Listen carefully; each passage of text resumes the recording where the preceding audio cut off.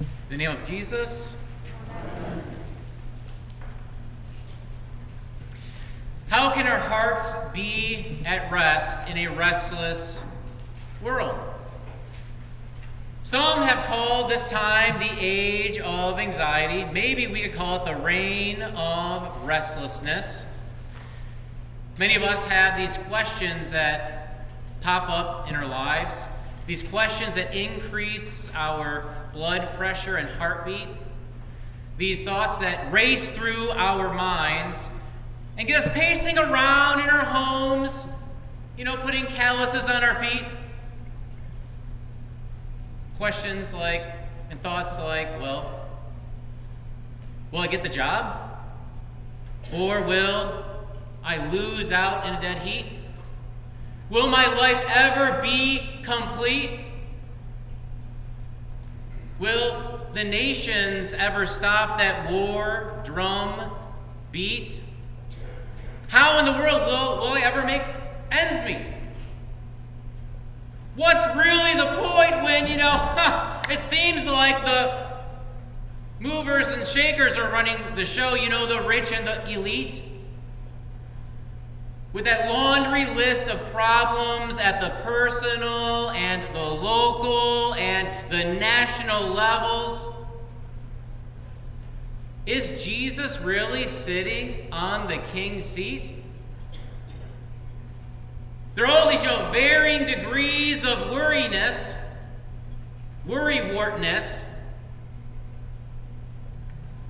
on Main Street and Ruth Street and every street. Now we take matters into our own hands, trying to turn these, sour lemons into something sweet. Sadly, it's a recipe.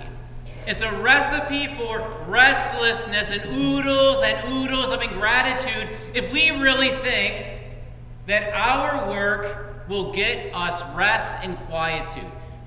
Now I know it's in the water here in the US of A, that our busyness will achieve restfulness.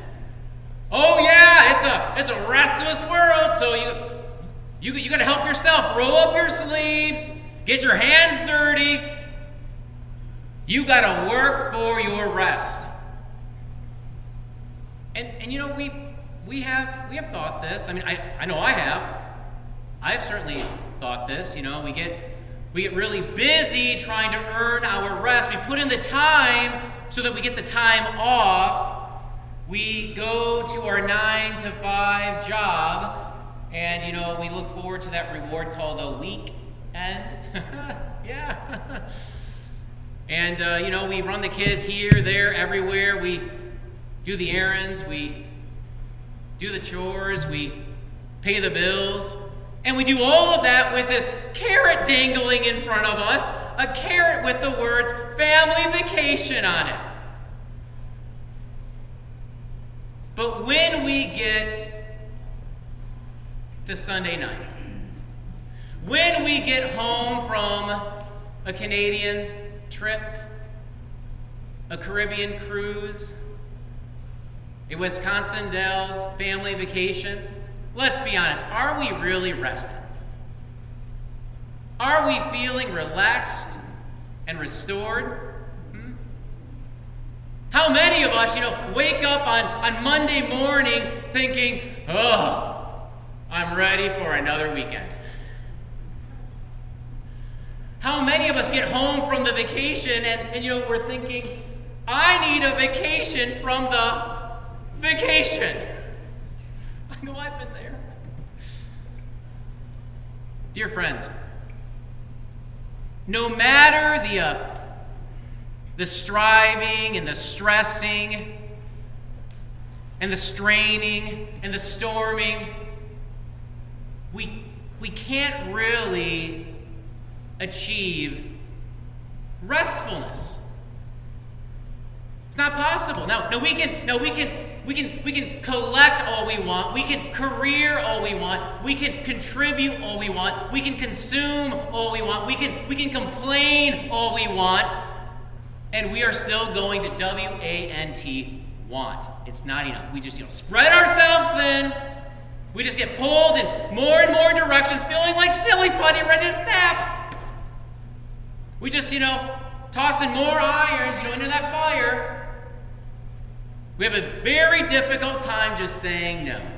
We don't want to disappoint people, so we keep saying yes and yes and yes.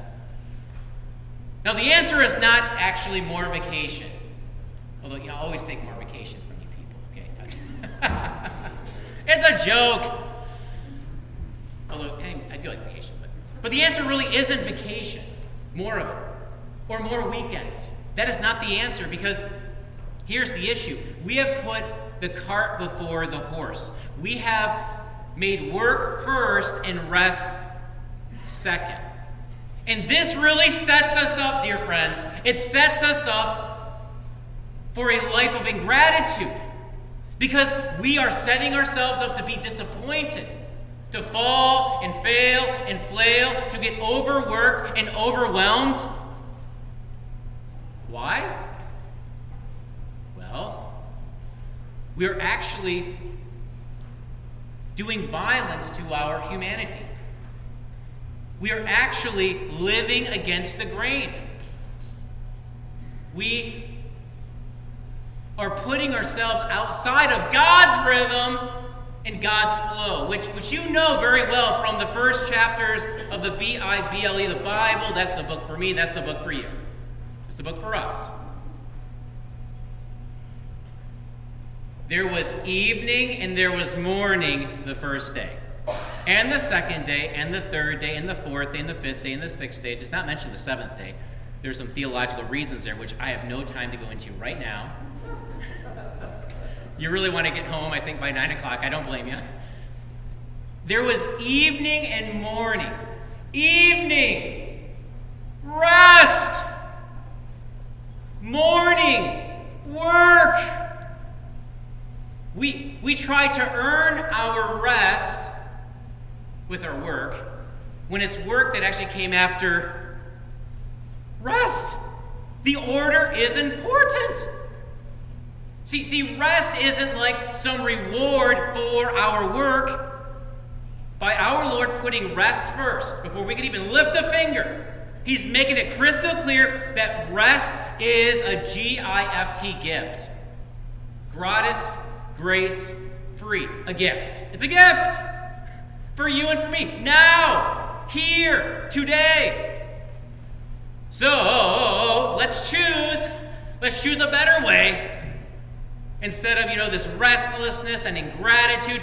Because today, the Lord is my shepherd, I shall not want. And with the Lord as our shepherd, we know that He will supply all that we need. He will meet all our needs and more. Especially that need for rest, which is a biggie promise here in Psalm 23, okay? Psalm 23, verses 1 and 2. The Lord is my shepherd, I shall not want. He makes me lie down in green pastures. He leads me beside still waters. He leads me beside still waters. Even if you look at your Lutheran Study Bible, there's a footnote. And look at the footnote, Psalm 23. He leads me beside waters of rest. That's a better translation. That's getting at the heart of Psalm 23, this God who wants to give us rest. Waters of rest. What a joy to know that this shepherd who is so good tenderly invites Lammy you, little Lammy you, little Lammy me, little Lammy's us. He invites us to stop and be still. To stop and be still. To put our feet up, to take a breather, to get some rest and relaxation with Him. Doing nothing, just delighting in Him and delighting in His creation. Now, this is so un-American, isn't it? If we went to a friend of ours and said, in my Google Calendar, I have, a chunk of time devoted to doing nothing. Just being with my good shepherd. That friend would probably look at you, and that friend would look at me and say, wow, that's pretty useless. So inefficient, not productive. But that time of rest, dear friends, that time of rest is the heart of Christianity. It's the heart of Christianity. And we are so easily forgetful about this rest. Even with the commandment, remember the Sabbath day by keeping it holy. It's the only commandment with the word remember, because I guess we are pretty forgetful about this rest. See, rest is a gift. A gift that slowly but surely opens our eyes to everything as a gift, so that we enjoy the shepherd's giving and employ grateful lamb living. Now, if we want to say that, work is first and foremost, that is like the end-all, be-all. We're going to be like Atlas, okay? You know that character, Atlas, with the world on our backs. Oh, I'm going to have to see my chiropractor now. We're going to think that the world's on our backs, on our shoulders, saying things like, it's all on me. My worth, it's all on me. My value, it's all on me. My popularity, it's all on me. My family and friends, it's all on me. My future, it's all on me. My life, it's all on me. Now, we Lutherans, we're really big on this, living by grace alone. Now we can talk that doctrine, and we can really emphasize it, but I think it's important for us to, at times, take a step back and do some self-examination. Aaron, am I actually living a life that tells the world that I really do live by grace alone? Or is the message I'm sending to people, it's not really grace, it's grit. It's not really dependency, it's doing. It's not really trust, it's about toil. It's not really about rest at all, it's all about the rat race. If that's where we are, we stop. Time out. We stop and we say, the Lord is my shepherd, I shall not want. Say that with me. The Lord is my shepherd, I shall not want. No wanting because of the Lord's working. No wanting because of the Lord's working. He's the one who supplies all that we lack. He's the one who satisfies all of our needs. Everything a gift. Everything a gift. What gratitude just, bubbles up from within. Talk about grateful lamb living. And this kind of living, this grateful lamb living, we're not the lead dog. We're not leading the pack. We're not at the front. You know who's leading us? The Good Shepherd. He is leading us all on our personal journeys. He's the one who is leading you and leading me from beginning to end, from start to finish. Nothing is a waste. Everything belongs. He's using everything, absolutely everything, to transform us, to grow us, to nurture us into the little lammies that he foresaw before the beginning of the world. As Psalm 23:3 says, he restores my soul. He leads me in paths of righteousness for his name's sake. He restores my soul. I know we hear that, and we think of the body and soul, but in Hebrew, the soul is the whole person. It's all of you, Greg. It's all of you, Barb. It's all of me, Aaron. That's what that soul means. It's all of you. What makes you, you? What makes me, me? Okay? Can't you see? And when we take 5 minutes to rest and just be with our shepherd, we are making quite the confession to this world. We are saying, I really do live by grace. It's not about my works. I can't save myself. I can't, but you, Good Shepherd Jesus, can. See, we can't fix our lives. As a pastor, I can't fix anyone. You as a Christian can't fix anyone. We can't fix anyone, but he can and he will. And that takes a load off my shoulders, a load off your shoulders. It really does. It should. And we have a lot of bumps and bruises. We could spend some time just, giving a litany of those. And a lot of those bumps and bruises will take an entire lifetime to be healed. And that's okay. That is okay. Because our shepherd has readied a road for you and for me. A road to restoration, a road to redemption, a road to resurrection. This shepherd has paved a path for you and for me, a path to paradise, a path to perfection. We will one day be perfect as God, this good shepherd, is perfect. We will. I'll let you pick that up, Steve.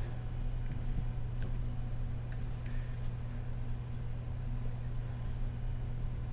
And these roads and these paths that our shepherd has readied and paved for us, he himself has already walked. He himself has already experienced everything that we have experienced, what we are experiencing now, and what we will experience in the future. He's done it all ahead of us. And so we know it's right. We know our personal road, our personal path that we're on is good, even though our eyes may say otherwise. We are not just going to survive, we will thrive because this shepherd lives. He has walked this road ahead of us, he has taken this path ahead of us, and he lives, and so will we. We will live. What a reputation that this shepherd has. There are no dead ends with this good shepherd. And he's going to maintain that reputation.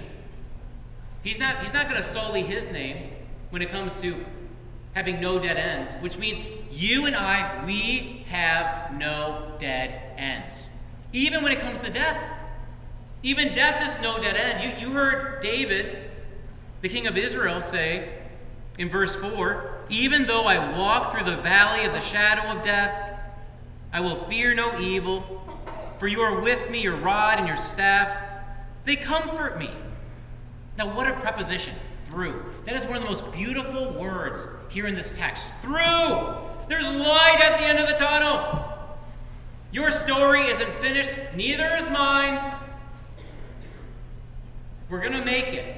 Everything is going to be okay. After all, it's the shadow of death. Shadow! Have you ever dwelt on that word for a moment? Shadow. Death is temporary, fleeting. Can't last.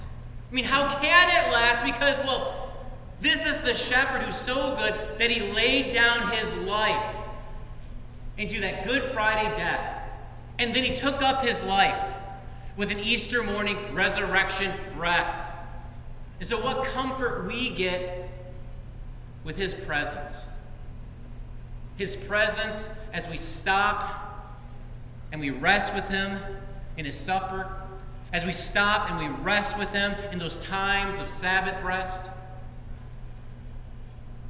Let's rest. Let's rest in the shepherd's giving at his table and at those times of Sabbath when we are able, so that this 24/7 gratitude is no fable, but is so possible. When we come to the rail, what I want us all to think, to stop and say, is the Lord is my shepherd, I shall not want. The Lord is my shepherd, I shall not want. After all, Psalm 23 comes alive at the supper. These words especially, verse 5, "You prepare a table before me in the presence of my enemies. You anoint my head with oil, my cup overflows." We are his honored guests here. Has nothing to do with, earning it, deserving it, meriting it. Has nothing to do with our work. Because we're always going to have unfinished work. There's always going to be more to do. Do you know that all of us will die with unfinished business? And that's okay. That is okay. There's always more to do. More emails to send, more rooms to tidy up, more dishes to clean, more projects to complete, more time in the office to give. And so we come forward to this supper. And what we do is we stop and we embrace our limits. We're creatures. God is God. We are not. He's the one that holds the world in his hands. We don't. And we get to remember this every time we take that cup in the Lord's Supper into our hands. When we do that, we are staring at a cup that runneth over. Running over with salvation. And if this shepherd, if he has taken care of the biggie salvation stuff, won't he take care of the smaller everyday stuff as well? Every time his blood touches my lips, every time my heart is recalibrated and reoriented, my heart is turned once again to this one who will supply all that I lack. And so I can trust him. And you can too. This is what resting at his supper teaches us. And we also get to rest with him in those times of Sabbath. Now, I want us here at Grace to start small, okay? I'm not really talking about like a whole day of Sabbath rest. I mean, if that's where you're at, great. I'm just talking about baby steps here. Just a little bit of time in the morning and evening, like, 5 or 10 minutes in the morning, 5 or 10 minutes in the evening, where we can just, close our eyes, where we can just take some deep breaths.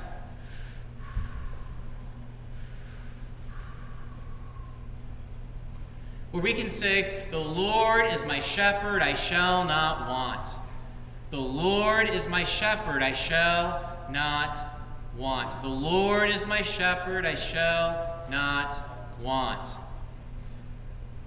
Where we can just stop and hang out and be with our shepherd. Where we can stop and collapse into his loving embrace, his arms of mercy.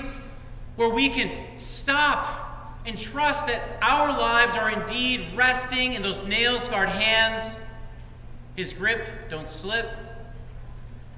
Where we can just stop and thank him for everything. All is a gift. All belongs. And this gives our heart such rest in a restless world. After all, there's only goodness ahead of us. There's only goodness behind us. We are surrounded by goodness.